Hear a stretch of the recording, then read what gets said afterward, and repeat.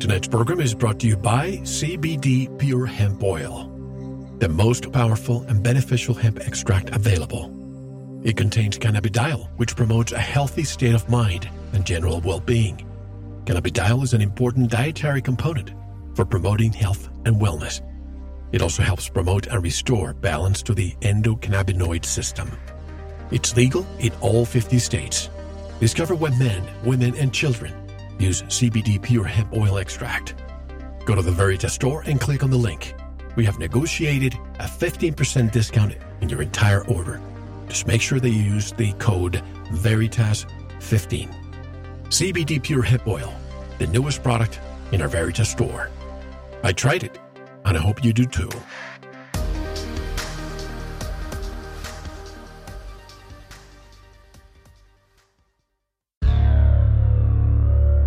The questions you always had. The answers you were never given. The place to seek the truth. Welcome to Veritas. The late Timothy Leary said extraterrestrial intelligence could have sent out DNA seed packets through space to plant life on hospitable planets such as Earth. Tonight, we explore evidence for the theory of directed panspermia, that life on Earth and the landscape of Earth itself was engineered by extraterrestrials. Could Earth have been terraformed through a sophisticated geoengineering program? Also, how the extraterrestrial agency behind the origin of civilization is still working behind the scenes today. This advanced ET civilization is not an alien race in the way we normally think of quote-unquote aliens. They are our ancestors, and as humans, as we are. Greetings, I'm your host, Mel Fabregas at Veritas Radio. And to listen to tonight's full interview and all our material, past, present, and future, all you have to do is subscribe at veritasradio.com. And to tell us more, tonight's special guest is Will Hart, a writer and photojournalist who has been investigating UFOs and history's mysteries since 1968. He has appeared on many TV shows and many international magazines. He is the author of The Genesis Race. His latest book is titled Ancient Alien Ancestors, Advanced Technologies That Terraformed Our World. Will Hart joins us directly from northern Mexico. Hello, Will, and welcome to Veritas. How are you? Well, thank you, Mel. I'm happy to be on here with you, and we're going to have a good show here. Yeah, first of all, you just came back from Japan, and before we began, you said that before we dive into your work, did you have any discoveries while in Japan? Well, yes, I did. Japan is kind of closed mouth about a lot of their artifacts, and that's one of the reasons I went, because they have some astounding, very strange artifacts, unlike any others in the world. And I'm talking about one called Ishi no Hoden, which basically means stone, or they also call it the flying stone, because it's above it's a 500-ton block. It's a solid monolithic block of stone, but it sits above. It looks like it's floating above water. There's a pond below it, and nobody knows who created it. Archaeologists have no idea. There's no record of it. It's just an astonishing artifact, inexplicable as to how it could be moved, how it could have been carved. It's not a tomb. There's no hollow interior. It's solid, like I said. I saw the image, Will. I saw the image. What's the illusion, as you said? It looks like if it's floating, but what's keeping it the way it is? Well, there's actually a neck. You know, they cut the bottom, right? And there's a neck that's connected below it, but you can't see that. And so it does give the impression that it's floating. To me, you know, the strange, and you run into this a lot with different sites, especially these rock cut sites, whether they're caves or something like this. There's no waste rock anywhere. And you're looking at tons and tons of rock, but it's not found anywhere. There's no piled up rock. And that was one site. It's fairly near Nara, which is the old capital of Japan. and there's a lot of Kofun. And I went mainly to see the Kofun, but happened to get more information about that particular site there. And I like the sites where we're not like everybody's bogged down in Egypt. Egypt's kind of old hat because Egyptologists control it. The Egyptian government controls the site. Who has access? Who doesn't? If you step out of line, they will just cut your permit, your license to do anything. It's very political. There's many other sites around the world that are equally interesting. And I think more so because you can actually go and there aren't these politically oriented archaeologists and historians who stick to their guns. Japanese government and archaeologists do not make any claims about it at all, that they know who did it or how it was done or anything. And that puts us on an equal footing. Now, when it comes to Japan, I'm always curious. I know a lot of people there are very curious about the UFO phenomena. What's your impression? And then we'll talk about Mexico, too, since you're there, too. How do you compare not the ufologists, but the people who are interested in the subject? How do you compare the Japanese, Asians in particular, to the ones here in the United States and maybe even Europe? I think the Asian people in general, and that's a huge statement, are more open-minded.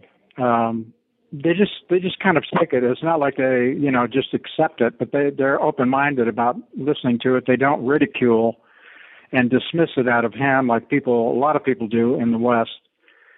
In fact, most of the people I was with there were professors at different universities, and one of them told me, took me aside. I'd read part of my book and said I was very interested in this part on UFOs because I had my own sighting years ago, and he explained a bit about what happened.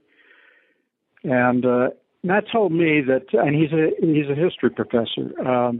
People just have an open mind, and I think the same is true in China as well. Really, America is the most locked up, has a mental lock on it on some of these subjects, especially UFOs. That Mexico doesn't. Mexico is pretty open about it. Yeah, but let's stay with Asia for a moment here, because I'm interested in the way the government deals with these topics. We know how the United States deal with the topics. They just ridicule. They just, once in a while, they plant a seed that goes nowhere. And as you said, Mexico, I remember I wrote a letter once. You remember the sighting from the Mexican Air Force in the Bay of Campeche. I actually wrote a letter to the Secretary of Defense, and I was scheduled to have an interview with the Deputy Secretary of Defense back in 2008, I believe it was. And It was a brigadier general. And an hour before the interview, they abruptly canceled. But he wrote me a letter stating that they could not confirm or deny what it was, which was very intriguing to me. But in Japan, how do you find the government? What's the reception when it comes to these topics? In general, let me explain, use the Kofun as an example. The Kofun, a keyhole Kofun, are these huge sites, and the strangest, I think it's a huge anomaly in this whole field. Some of these sites are more than twice as big as the Great Pyramid base. I mean, they're absolutely huge. They go on, the site will go on for more than a quarter of a mile. And it's a keyhole shape, and it goes up maybe 50 to 100 feet vertically. And inside there'll be a tomb, or what they call a tomb. Now, here's the interesting thing about it. Very few people in the world know about these things, and there are 150,000 of them throughout Japan. That's astonishing. Now, what are they? Can you describe them?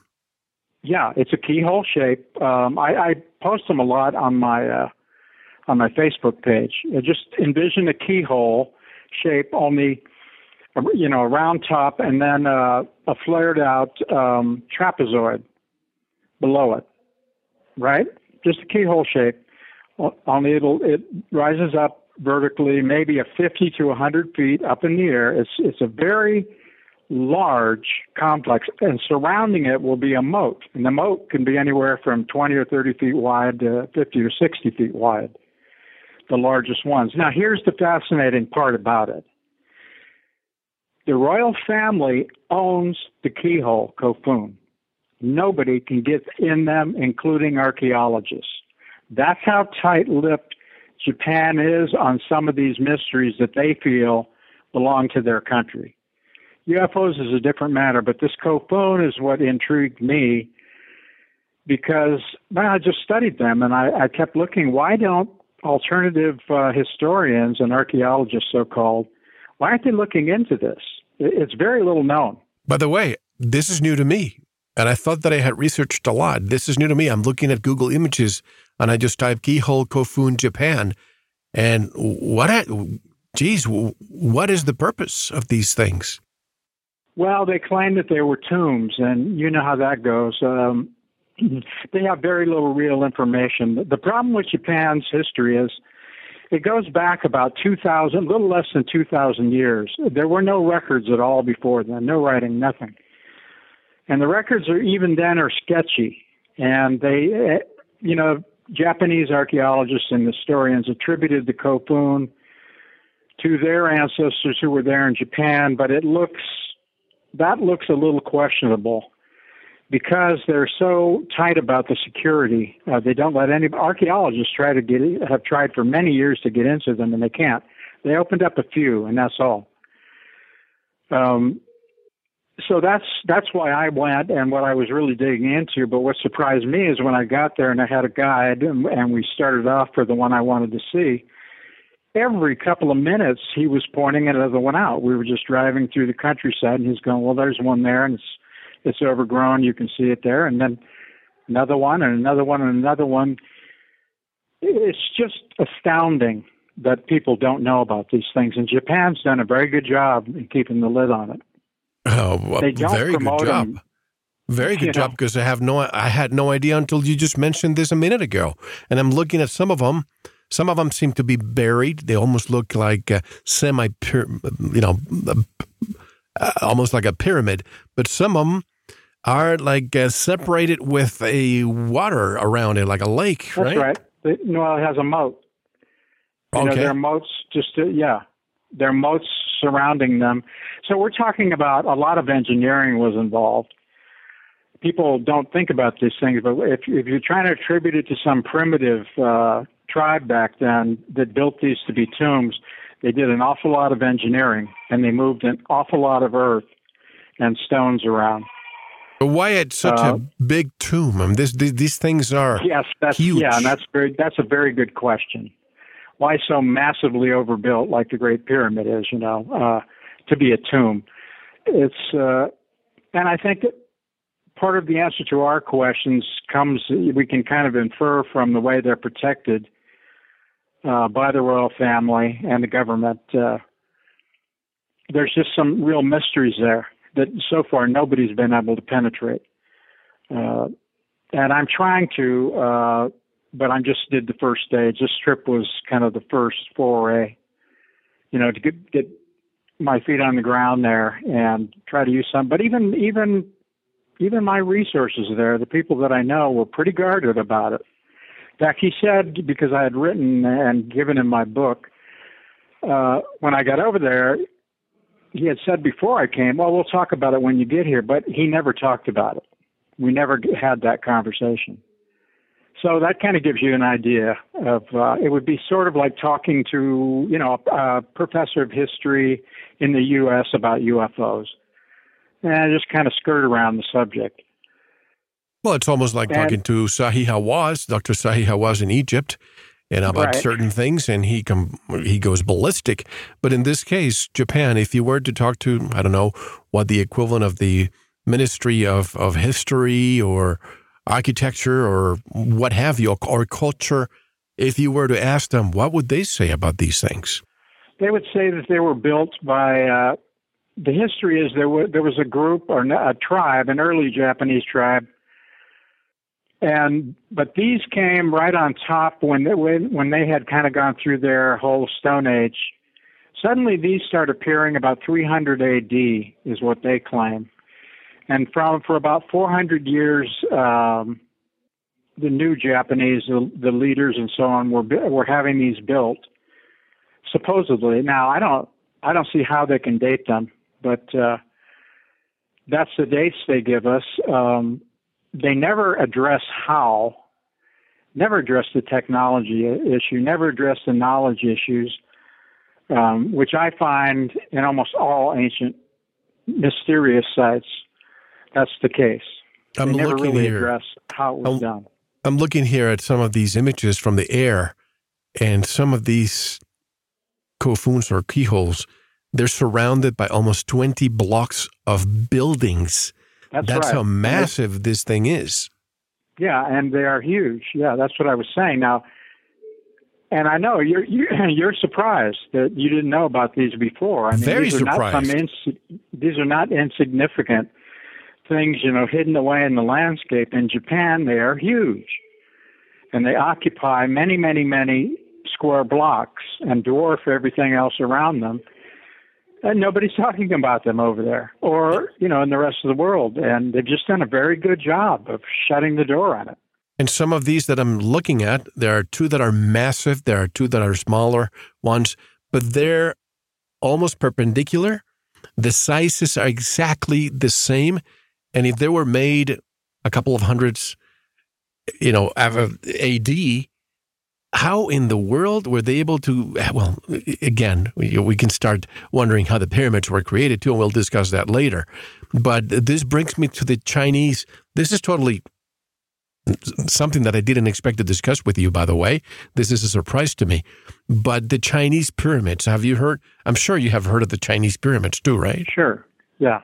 I have. These Chinese ones, many of them are, as you know, completely covered in vegetation. I believe that the government pays the farmers to farm on top of them to keep the secret, because apparently they have dug and they have found some mummies, preserved mummies of red-headed people. And I guess they don't want any other but the Sinoculture to be the one that was in that area. Your take on that? Basically, yeah, that's what we find everywhere now. There's nationalism going on. Mostly this ancient history, the controversies get back to, whether the indigenous people that we know of now, let's take the Inca, for instance, built the early sites like Sacsayhuaman or, Pumapunka or whatever, or who did if they didn't. And they can never claim they did, right? And the Egyptians actually, there's nowhere in any papyrus document where the Egyptians describe building the pyramids. They never claimed that either. It was attributed later. So we kind of run into the same thing where our modern historians are using politics to concoct this story, basically. And then they will use it against people like us who question things and say, well, what are you saying? Are you some kind of a racist? You don't believe these? Yeah. Well, that's their latest thing, You're claiming these people couldn't build those things? Yeah, I am claiming no people built them. Not any race built these things because they were too advanced for the time. We couldn't, most of the really large things in Egypt and up to 700 tons, we don't have a mobile crane that could lift that right now, let alone, and to say that people did it, it's so absurd, it's preposterous. But when archaeologists stand behind it, because it's a political stance, and they just, point the finger and ridicule people like us who question, and it seems to work, although I think it's coming apart at the seams, or it's starting to. But there's the other side too, Will. Many people say, well, if it was not us, because even today, with today's technology, we can't even replicate one of these structures. So A lot of people say, then it must have been extraterrestrials that came in and they had to have done it. But my theory, I'm not sure if you're going to agree with me, but I believe that, like the Dogon, they get really upset if you tell them that it was extraterrestrials, because they say, why do you continue taking credit away from the ancestors? What if we had a race of humans who lived there, who maybe have spoken the same language? They have probably were in contact with one another around the world, and that's why we see all of a sudden structures like the pyramids showing up more or less at the same time. Why couldn't it be that it was us back then and perhaps something happened, a cataclysm, a flood, something that made those people migrate somewhere else, and perhaps a lot of people perished and the knowledge to build them faded away, almost as if something were to happen today and 100 years on the road, you and I were walking around, we're the survivors, and we dig from the ground some iPhones or some computers, and we have no idea what they are. And we say, well, extraterrestrials must have made them. Yeah, we're talking about theories, I mean, the ancient alien ideas are a theory. We can't, we don't have definitive smoking gun proof, and nobody does. Graham Hancock promotes the lost civilization theory, which is kind of what you were saying. It's. I guess all we can do is, through the various pieces, try to put the puzzle together and see what fits best. Just from the evidence, I look at Sumeria. I look at the ancient texts along with the artifacts. You have to. Well, the Sumerians said they didn't do it. That the Anunnaki gods did this stuff, brought them the knowledge, the tools, and so on. So I go by that. I look at the Bible. Bible says, these Elohim, also gods, came down and did this and this and this. Well, almost everywhere that I look is the same story in early history. I mean, the Aztecs said the same thing about Teotihuacan. The gods built the city. So the question gets to be, who are the gods? Who were the gods? Yeah. Were they real, substantial, physical beings who came down here from another world? And I don't happen to think the problem with it, and I subscribe to the theory, a kind of a hybrid between directed panspermia and ancient astronauts. They couldn't have been, though, way out in space, because we're already finding, in fact, we've already found that we're not going to get very far out into space unless we change technology. They either were very close in our system or very close, or they figured out a wormhole means of travel or something, because the hardware approach that we have, we're not getting out of the solar system. So they would have run into the same problem. So it gets complicated. Now, lost civilization, the problem is, here's what you got to look at, right? How advanced, and what I want to see alternative folks do, and I think we're getting there, start to nail down how advanced some of this technology that was required to build some of these things. In other words, the Great Pyramid. The Japanese tried to replicate it. They built some in Egypt. They were allowed to, and they were given... I lost you for 5 seconds. Yeah, a Japanese team, serious team, was funded by Nissan in the 1970s to go show people how the Great Pyramid was built. They got all, they got ready, and Egyptologists told them what to do, how they thought it was done, and they went out to replicate it. They failed at every stage, completely failed at every stage, and had to bring modern technology in. The finished pyramid, even though they had to bring trucks, they hauled the blocks of stone, they had to have helicopters help them to position the stones. Even despite all of that, they could not align the pyramid in the end to put a decent apex on it that was aligned. That pyramid was torn down after they built it. I have one picture of it, one picture of the finished pyramid they built. You cannot find... There used to be references to the stories in the newspapers. I cannot find them anymore. They're not even on the internet. Why do you think that is? That they're erasing history? Yes, definitely. But that's been going on, that's been going on for the Romans erased history. Alexander the Great erased history. Cultures have done that time immemorial. We're doing it now. This culture is doing it, trying to replace ancient history with this very simplified version of history that doesn't go back very far. Well, for many reasons. Right there where you are in Mexico. I spent a few years down there in southern Mexico too, and I go to northern Mexico all the time. A lot of these cathedrals and big churches, as you know, they're built on top of Mayan temples. And you wonder, why is that? Well, because they want the population to forget about their past. And the question is, why? Why do they want to forget the past? It seems to be the impulse of empire builders. And that's just what they did. They want to just destroy what existed before, replace it with who they are. You know, they don't want diversity. And you're right. That's one of the first things I noticed when I came down here in the 70s and went all over Mexico. You know, I realized all of these churches are sitting right on top of the sacred sites for a very good reason, like you just said. That's why. They just replaced it all, burned all the Mayan codices, and forced everybody into Catholicism. But that's, like I said, that's been going on for a very long time, and it's sad. It's because a lot of people sit here and go, I don't understand. Why don't we know about our ancient history? How did it get lost? Well, if you study it, you'll realize it. You won't like it, but you're going to realize what happened. It's been destroyed. Look at most of the ancient sites around the world. They're badly damaged. Sometimes it was natural disasters, but a lot of times it was one culture destroying the works of another. Yeah, it happens all the time. I had this conversation the other day with somebody else. We were talking about the Buddha statues in Afghanistan when the Taliban came and just blew them apart, and they have been there for, God knows, thousands of years. And in the future, it makes you wonder if we'll, how much of our true history will we know in 100 years? Yeah, exactly. Not that much. And it'll be manicured. It'll be what they put together and sculpt.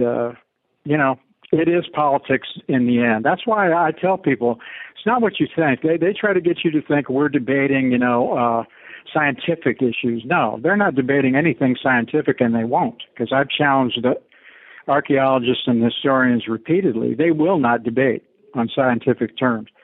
It's all politics.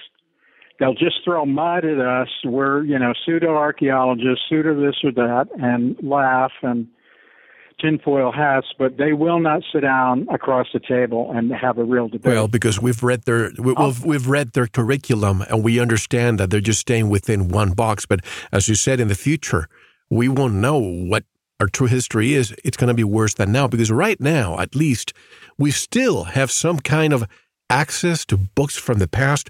I was discussing that yesterday. A magazine from Florida from 1902 that had some incredible revelations that I've never heard of before. You can't find that anywhere. But in the future, when they ban, and this will be happening in the very near future, they will ban any printed material, books. They're going to say, we need to save the trees, and I get that. But what they're going to do, they're going to make sure that they have editing power for any book. Your book, the one that I am holding right here, Ancient Alien Ancestors. I can read all the pages. In the future, I don't think your book will be printed. It will be electronically there. And if somebody up there, the powers that want to be, decide that, chapter 4, that's a little bit too much, let's delete it. Future generations won't even know what you wrote, Will. Yeah, and we're in that boat right now, vis-a-vis what happened in the ancient past. And we know it. We have a narrative that was given to us that is so full of holes and so ridiculous that.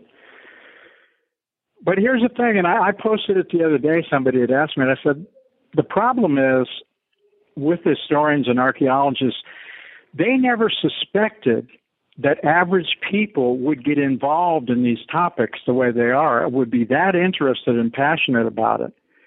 That's why some of this stuff is so tacky. It was their turf, and in their papers that they circulated around in the academic community. They never thought this stuff would get outside, but then von Daniken came along, pointed to all these sites nobody'd ever heard of 50 years ago, and it took off, and here we are. So now they're just kind of a damage control.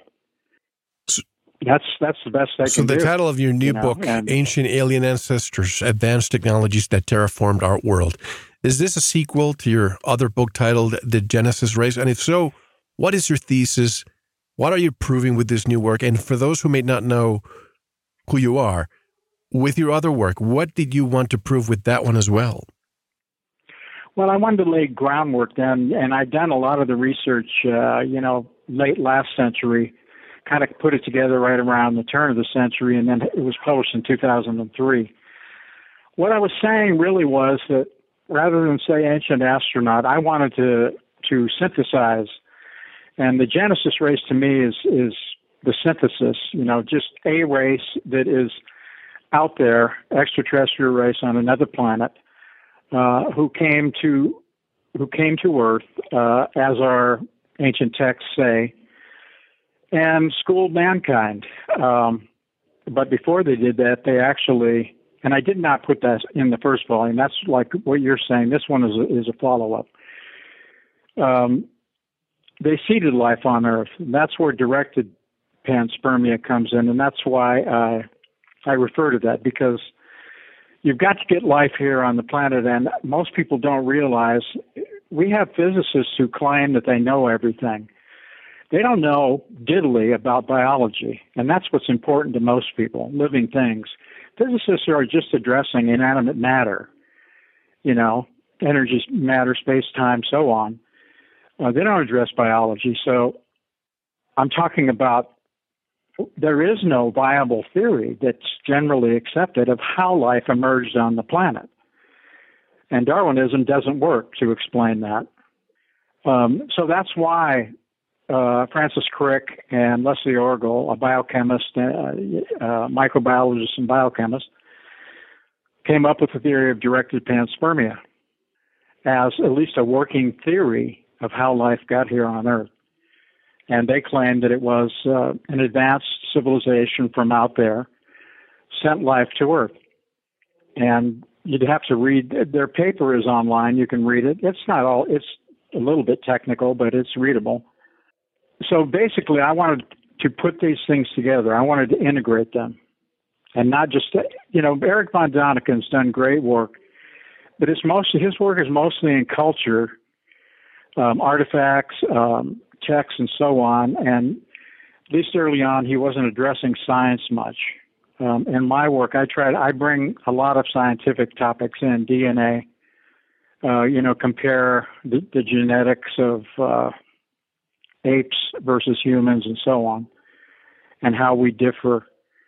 Because all of this has to, we're in a very revolutionary period here psychologically. Before you continue with that, let me ask you this. I hate to interrupt you, but I don't want to lose that Go thought. Ahead. No, that's fine. You mentioned... anytime. Thank you. You mentioned Darwin. Whenever I hear Darwin, of course, we think of evolution, we think of natural selection, all that good stuff.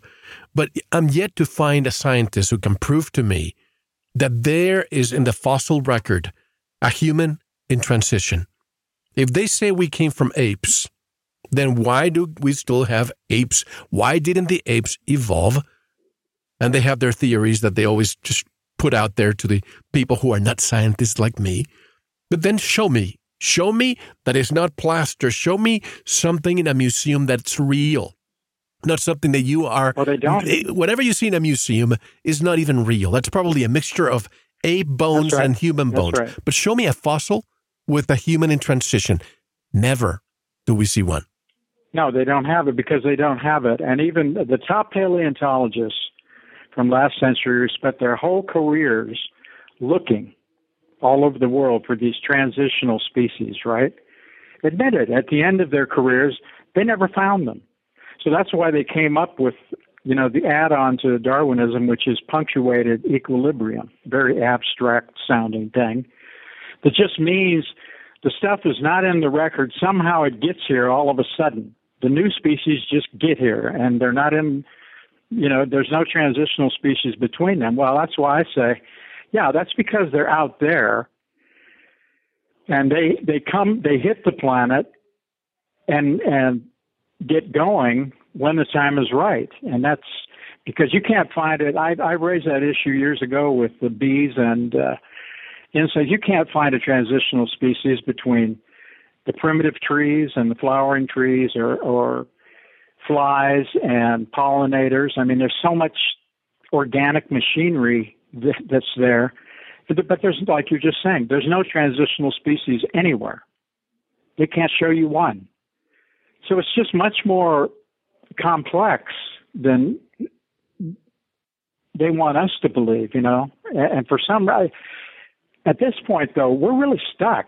And I can sense that you get this too, because science is holding the same positions that people have refuted for decades now. They will not budge. And this offends a lot of people. This offends a lot of people, especially I have these conversations with religious and atheists all the time, both of them. And I say, for the questions that can be answered, we have science. For the questions that cannot be answered, we have religion, or organized religion, rather. And they both have a common denominator. They have become very dogmatic.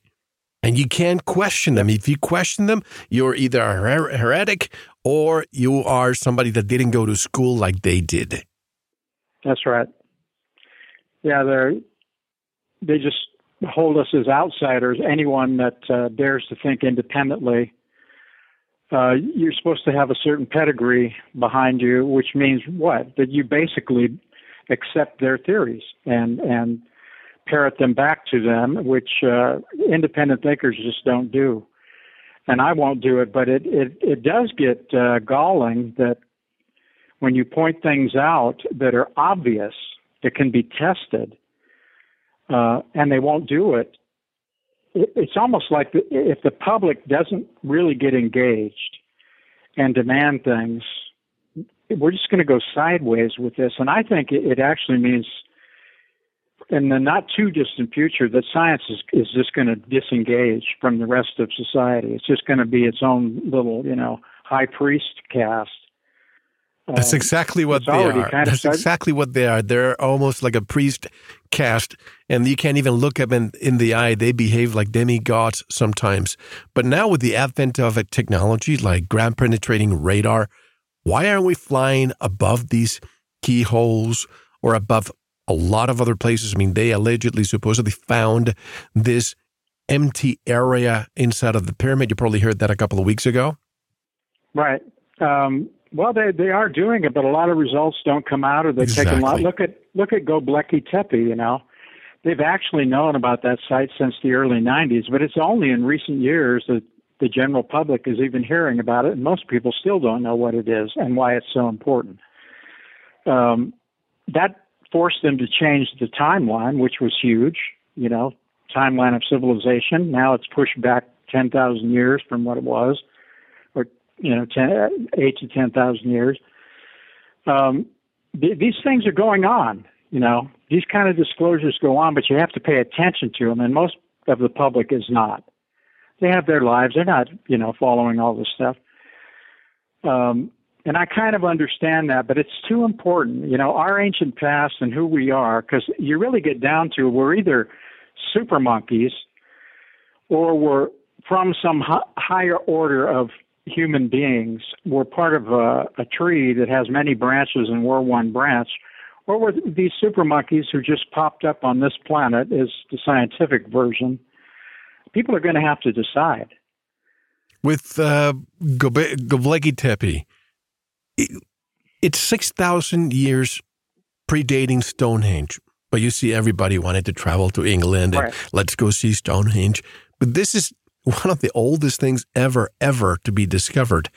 And could it be that we don't have that much information because in actuality, it could have been Armenian Mesopotamia?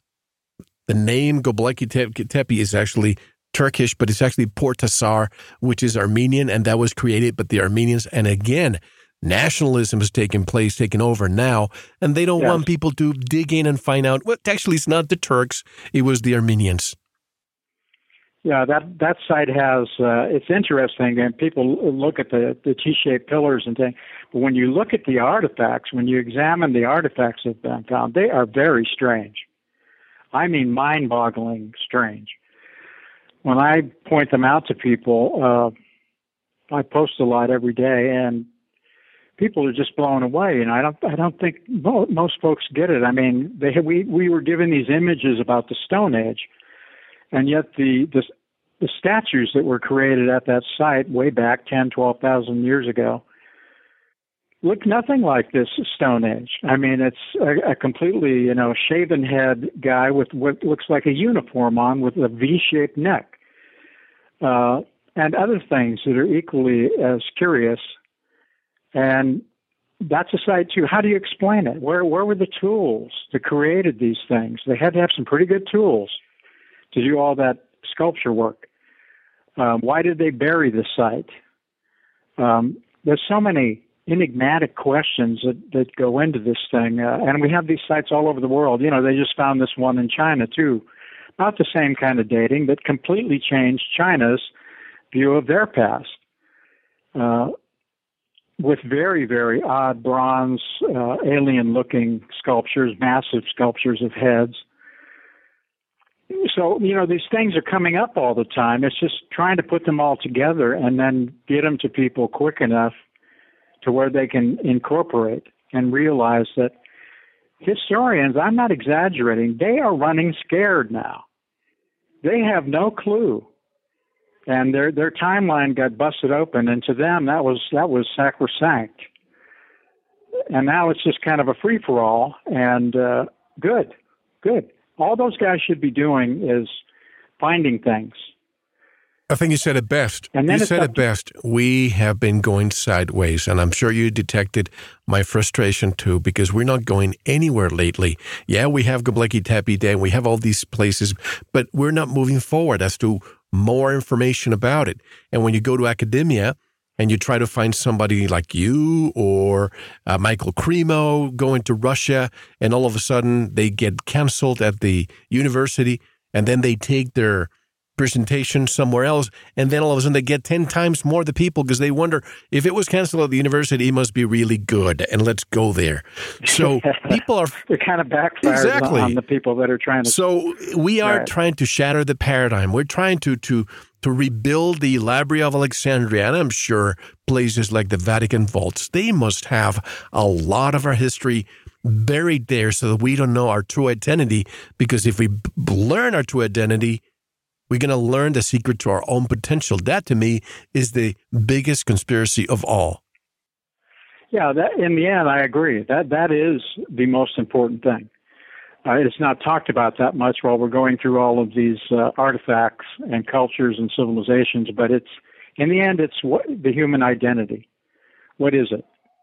And that's what I was trying to say earlier. Super monkey, or some kind of a spiritual consciousness that's in the cosmos, that we're just part of this whole thing. Yeah, I agree. That is the most significant thing. Now, you brought up the Vatican. Let me add one thing here, because you're going to find this interesting. St. Peter's Square is a keyhole. Pull up an aerial view of St. Peter's Square, and you're going to see the same keyhole shape. I see it. I'm on top of it. You're right. Yeah, now, we're getting to, this is a level of planetary mystery that has hardly even been scratched at yet. It's very deep down, and most people just don't know about this, that even the Vatican and even Washington, D.C. has a similar to what the Vatican has, and people have not been told anything about it. The Vatican never talks about this. Because we're dealing with things on a totally different level. And, I'm not saying that I have a whole lot of answers right now. I just see it. I've seen it and I've studied it. What's your take on, because I'm looking at this keyhole in St. Peter's Square, and I'm looking at the Earth Cross and, the Galactic Cross and so on. And we've heard that the Southern Cross up in our sky, and all the Egyptian hieroglyphs and materials and artifacts that they have at the Vatican. And the late Dolores Cannon told me that one time when she went to the Vatican, there was this tour guide that apparently knew more than the rest and said, hey, I'll take you to places that people have not seen that much. So they went to different places inside of the Vatican, and she was dumbfounded because she said, why do we have so many Egyptian artifacts here? What does it have to do with Christianity? And the man said, oh, you don't know? Well, all of Christianity is derived from Egyptology. We just needed to change it in a way that it was more digestible to the people, the peasants, if you will. So all these, right. What else do we have there in front of the Vatican? What we have in Washington, what do you call it? The big stick. I can't believe that it's escaping my mind. What we have in Washington too, and we have it in Paris, and we have it at the Vatican. Oh, the obelisk. The obelisk? Yes, those are all Egyptian artifacts. Why do we have them there and in big cities around the world? Is there why? Well, yeah, I mean, you're kind of hitting on it that Washington, D.C. just has nothing to do with anything that we were taught. Washington, D.C. is not only entirely Roman, but that's just the vehicle to go even further back into ancient civilizations, all the way back to Samaria. The symbolism there has none of it has anything to do with Christianity. And the Christians in America are totally misled about who's been running that and why Washington, D.C. mirrors Rome. Capitol Hill was called that because in Rome the main place was Capitoline Hill, where a similar-looking temple sits to what you see up in Washington, D.C. It's all over Washington, and the Masonic stuff and all of that goes way back. And they just hide, it's kind of like what the Japanese are doing or generations have been doing. Certain groups, secret groups, are able to manipulate and control things. And the rest of the population is just misled about what's going on. Do you think that these obelisks, all the way from Rome, I wonder if it's almost as saying every time there's an obelisk, it means there's a position of power or virility. We have Rome, France, and these were empires at one point. The British Empire has obelisks. We have them in New York. We have them in Washington, D.C., and they're moving west all the time. As you can see in history, power has been moving west. Are we going to start seeing that in China too soon? You mean they're putting obelisks up? Yeah. They don't trace their heritage back like we do to Egypt, because all those obelisks in Rome were brought from exactly. Egypt. The Romans didn't make them. They cut them down and brought them. Yeah, they were stolen, which was paying homage really to Egypt, in this whole historical process. But the one in Washington, though, that was built right, and it's too big. It's very big, but it's hollow. It's not that heavy, and it's not made out of stone. Yeah, they would have been able to bring it if we had the technology. I mean, look at Baalbek. Look at some of these places around the world that we can't explain. Oh, Baalbek is astonishing. I mean, it's just overwhelming. Even my colleague Graham Hancock had to admit that when he sat there on those one of those giant cyclopean blocks, that he did feel like it just could be alien. And he's a critic of ancient alien theory. That's okay. There's these. To me, we're addressing mysteries, and there's always going to be mystery, and I'm content with it. I'm not somebody that has to. I'll still try to explain as much as I can, like you were saying earlier. We have to embrace the scientific method and attitude, but there's a point where you draw the line and realize science can't go there. It's a limited set of rules that you use. Exactly. It's almost as if you and I start walking and we're trying to escape, and there's always a wall in front of us. Well, science tells us, look, there's nowhere else that we need to escape. There's nowhere else. There's a wall right here. Well, I say I need to find the exit. And if I need to dig a hole or jump or go around, I will do that. Even though there's no exit, I will continue looking for that exit. And that drive, that energy that we have, that motivation is what they want us to stop. And they call us stupid. Yes. They call us pseudoscientists. They call you name it, every name under the sun. But, when you and I speculate, we may have differences of opinion, but I enjoy listening to your opinion. And people enjoy listening to mine, because that's how one person in the future may say, well, guess what?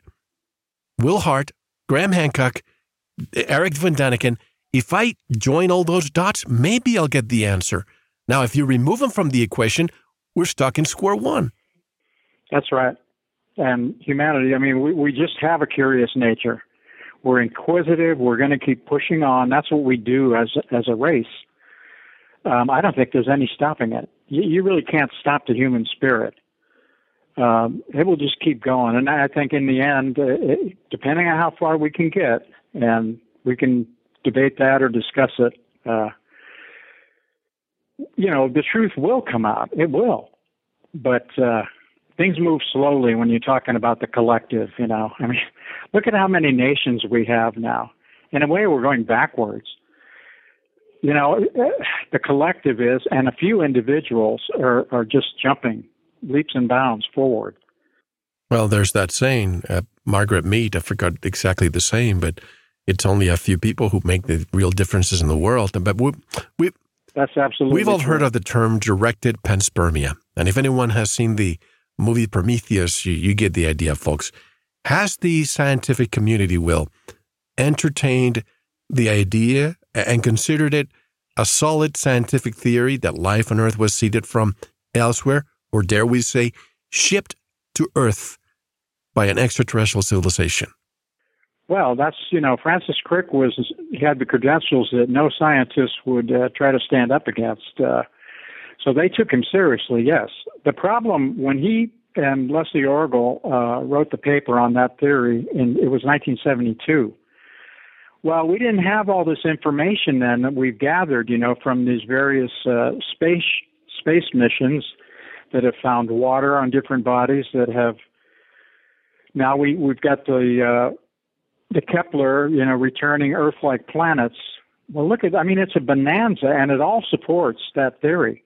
Because if they had not found water out there or any Earth-like planets, the theory would start to kind of fade away. But now I think it's going to get revival because there's just too much data that's coming in that supports the theory. And I'm always thinking of Seth Shostak. You know what I'm talking about here, SETI, Center of Extraterrestrial, I forget exactly but they're trying to communicate with other beings out there. But I'm wondering if they're millions or billions of years ahead of us, what tells us that they have the same type of communication mechanism that we have? Exactly. I agree that SETI just doesn't work to me because it's an assumption I don't think we can make, and you just hit on it, that why would they use our technology? I mean, we're in a very early stage of this electromagnetism and everything. A race that was even 10,000 years ahead that has been in technology for that long. I mean, look at us. 100 years, right. 10,000 years, imagine what they'd be like. They wouldn't be using the kind of systems we do. They wouldn't want to be detected, a lot of them, I'm sure, because we don't know what's out there entirely, And they would have things masked, camouflaged. They wouldn't just let everybody, read their signals. It's kind of I think when scientists do that sort of thing, they're playing games with the public because they already know. These people aren't stupid. It's just like archaeologists. They already know all these theories that they put out publicly are bogus. They've already gone to that stuff. They're just not making it public. But wait, when the time comes, they will, and people will see. They'll take over and push guys like you and me aside. They're trying to preserve the status quo, and that's exactly what they are. They get funded by the biggest corporations to keep the secrets. Because here's the deal. If we're able to find how these things were made, that's probably going to take us to free energy and sound and vibrations. And then we can talk about Ed Leeds Coleman in Coral Castle in Florida. All these things. I mean, that's why it's so secretive. Right. Tesla, etc. Tesla, yes. Exactly. Yeah, that's exactly right. Tesla, he was his whole existence was suppressed throughout the early 19th century. Well, let's say from the 30s, from the time of his death on. I've never heard the name while I was going to school, and that was back in the 50s. Me and 60s. neither. I never heard the name Nikola Tesla. It was not breathed anywhere. Well, I didn't learn until the 1980s who he was, 1980. I got a biography, and I was astonished, shocked at who he actually was. Well, now that's all come out with the internet, and thank God for the internet, because it has brought all this stuff out and made it public. And he did say, though, he predicted that people would know over time, future generations would know who he was, because he knew what was going to happen to his memory, at least for a while. And right, he said the same thing you just said. You know, it's about energy, vibration, frequencies, and that's why it could have been free energy, but that's not actually what he was going to do. People kind of have that wrong. What do you want to do? Well, you know, with his tower, yeah, he was going to transmit it, but you had to have a download device, just like with a cell phone, right? Like there's all these towers and everybody has a cell phone, the download device. Well, you were going to have download devices, but it would cover everything. It was even going to cover power, you know, this is box that he was going to have. Well, some, you know, business financier could have made money off of that. There were other reasons. There were other factors that suppressed that technology at that time. What we hear is that two people are involved with a lot of this stuff, Edison, but J.P. Morgan allegedly was the one who said, well, since this cannot be metered, we're shutting it down. Yeah, but they could have sold the download. True, boxes. a meter that way, right? Yeah, they could have. There was another reason, and Tesla alluded to it in his autobiography. He said that I came to realize that this is just not the time. Humanity is not ready for this. Now, they must have discovered some other things about it, you know, that would change society too much.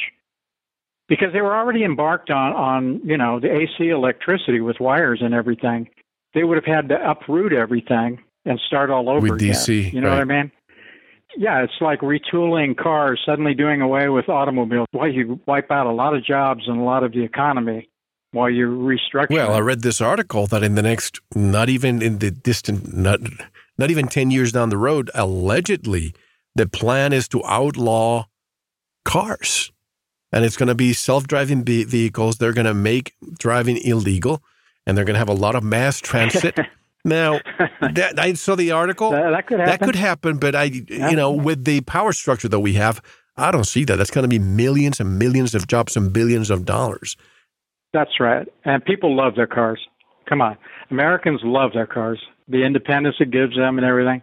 I can't imagine putting up with that. But you never know. Things do change very fast. Nobody that I remember envisioned cell phones or home computers back there and when I was in high school.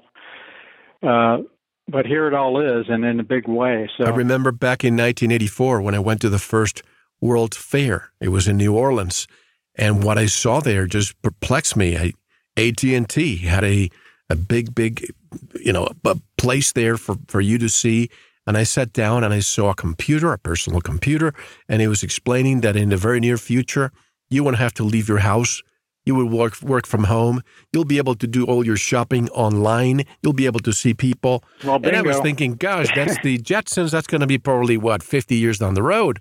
Well, no, it was 10 years after 1994, the first time that I saw the internet and I saw all this stuff. And look at today. Amazon is taking over. They used to have, I believe, close to a million Prime subscribers. Now they have 25, and the number is exponential all the time. What's going to happen with the shopping centers? We're at the cusp of a new type of industry in the future. Yeah, these things are just going to keep going. And I think at some point, I've already done it, but I don't know how many people if you create a civilization, right, that's all progress, that doesn't look, and this, I'm describing America, because America is a very unique culture on the planet. If you've lived in other cultures, you know it, or spent much time in them. America really has no historical reference. America does not care about history. It pays lip service to it. It's forward-looking, progressive culture, and it's mostly about technology. And it doesn't have a break, though. I mean, we're talking about a machine that really doesn't have a break. It's just going to keep going. It doesn't matter how it changes society or culture or institutions. It just keeps ripping along. That's really kind of scary. to try to wrap your mind around. What the heck are we part of here? I don't understand all these things. You ask me what electricity is. Ask me how you and I can talk, and instantly hear each other. Hard to explain any of this, but we're living in it. That is true. That is true. By the way, where does the word panspermia come from? It's Greek. It just means seeds everywhere, which means a Greek philosopher, Anaxagoras came up with it, and his idea was that life was all out in the universe, everywhere. Of course, he couldn't really articulate it, and now we're to the point where maybe through scientific methods we can, to a degree, articulate it, and things could get very interesting. Here's one of the things to me, Mel, that happened in the last 50 years. From the 60s, especially when we got into the space race and took off with that, I thought, and I think everybody was thinking, this is where all the big stuff is going to come from. All the change and revolutionary things. Well, some came, but in truth, the really revolutionary stuff came in with DNA, with the genome, and then all of this bioengineering and biotechnology. Because that was not as nearly as hard to do as space travel, which is kind of mind-blowing. I mean, you can take and you can manipulate DNA around pretty easily. Well, we talk about directed panspermia, but I'm thinking of undirected panspermia. And, for example, if I'm in a civilization that knows that we need to be able to seed another planet because, let's face it, we may not be able to be here for the rest of 1,000 years if we keep treating this planet the way we do. But if we say, I know, supposedly, according to NASA, the visible spectrum gives us about 80 billion, I believe, galaxies or stars, one or the other. So there must be trillions of planets. We cannot visit all of them, and we don't know exactly which ones are in the Goldilocks zone that could be habitable. So how do we seed all that in a very effective way? Well, what I would do would be sending millions of little probes to crash into every single one of them and let life appear wherever. Would that be would that be undirected panspermia? Yeah, that's just plain panspermia. And there is, it's pretty well developed, that theory. But one is directed. By an Indian. I'm suggesting undirected. Is this undirected panspermia? Undirected, would just be, carried on meteorite, comet, meteorites and so on. Right. And we do find the building blocks of life on, not life itself exactly, but the building blocks are there. The raw materials are already on comets and asteroids and all these things. So that's just, there are different shades of these theories on how strong you want, intelligence to be involved, or was there a race like ours? And to me, it looks like it. I mean, Crick's arguments were compelling, very compelling. Well, we have to take I'm here. We have to take our one and only break. Okay.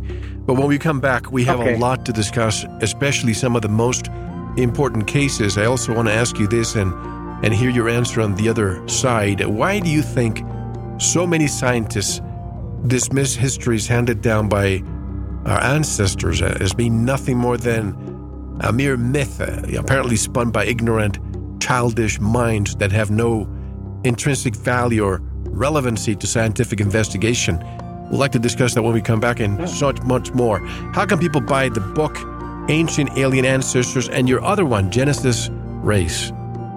Well, they're on Amazon. You can either go search on Amazon Will Hart, and it'll pull up my books, or Ancient Alien Ancestors will take you to it, and then they have all my books right there, grouped together. And you have a website too, don't you? Yeah, I have a website, and I just put up a page. If they go to a Facebook page, Will Hart, it's just, facebook.com, Will Hart author, they'll get to my Facebook, and I will go ahead and put links to my websites on that. Excellent. We have links on our website as well. I do put up a lot of posts every day. Great. We have links on our website in case anybody wonders. So, folks, don't go anywhere. I'm here with Bill Hart, directly from Mexico, discussing ancient alien ancestors. This is Mel Fabregas, and you are listening to Veritas. Don't go anywhere. Thank you for listening to the first part of this very important Veritas interview. To listen to the rest and all of our material, proceed to the members section or subscribe at veritasradio.com. Don't forget to visit the Veritas store for MMS, hemp oil, pure organic sulfur, and other great products. Thank you.